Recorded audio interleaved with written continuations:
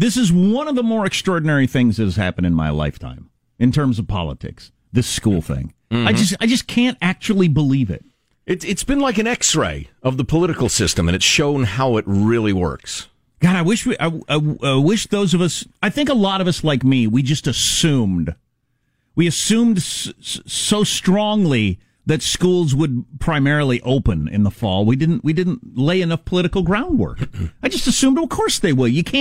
Everybody's agreeing, and everybody is agreeing. That's like a scientist or a health expert or whatever at the highest levels. Pediatricians, everybody is in agreement. Well, you have to open the schools. That's not even a question. Let's just discuss how we're going to do it, because it's not on the table whether or not we open them. And then it got late in the summer, and all of a sudden you got, governors and various people shutting down schools. We're all, whoa. I think if we laid the groundwork early, chanting signs, whatever we got to do, schools are an essential business. Writing checks. Schools are an essential business, and get that into the public consciousness. Look, if you're going to make Home Depot employees go because it's so important that we can get 2x4s and lawnmowers, if you're going to make grocery stores be open because we've got to be able to buy groceries, here's another essential business that is not an option. Freaking schools. Yeah.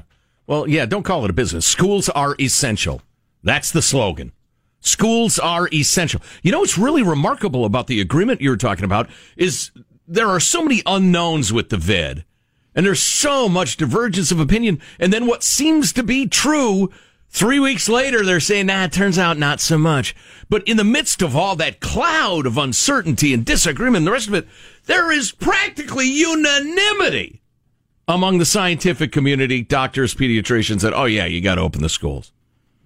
I mean, it is especially stark how widespread the agreement is. Well, do you think Home Depots would be open if all Home Depot employees were in a union and they could guarantee that you're going to make the same amount of money or more if you don't go to work? You can't get fired. That's not even a possibility at all. Right. Home Depots wouldn't be open. Yeah, there's no cost to your decision not to open. Other than you get to stay, you as an employee get to stay home. Right.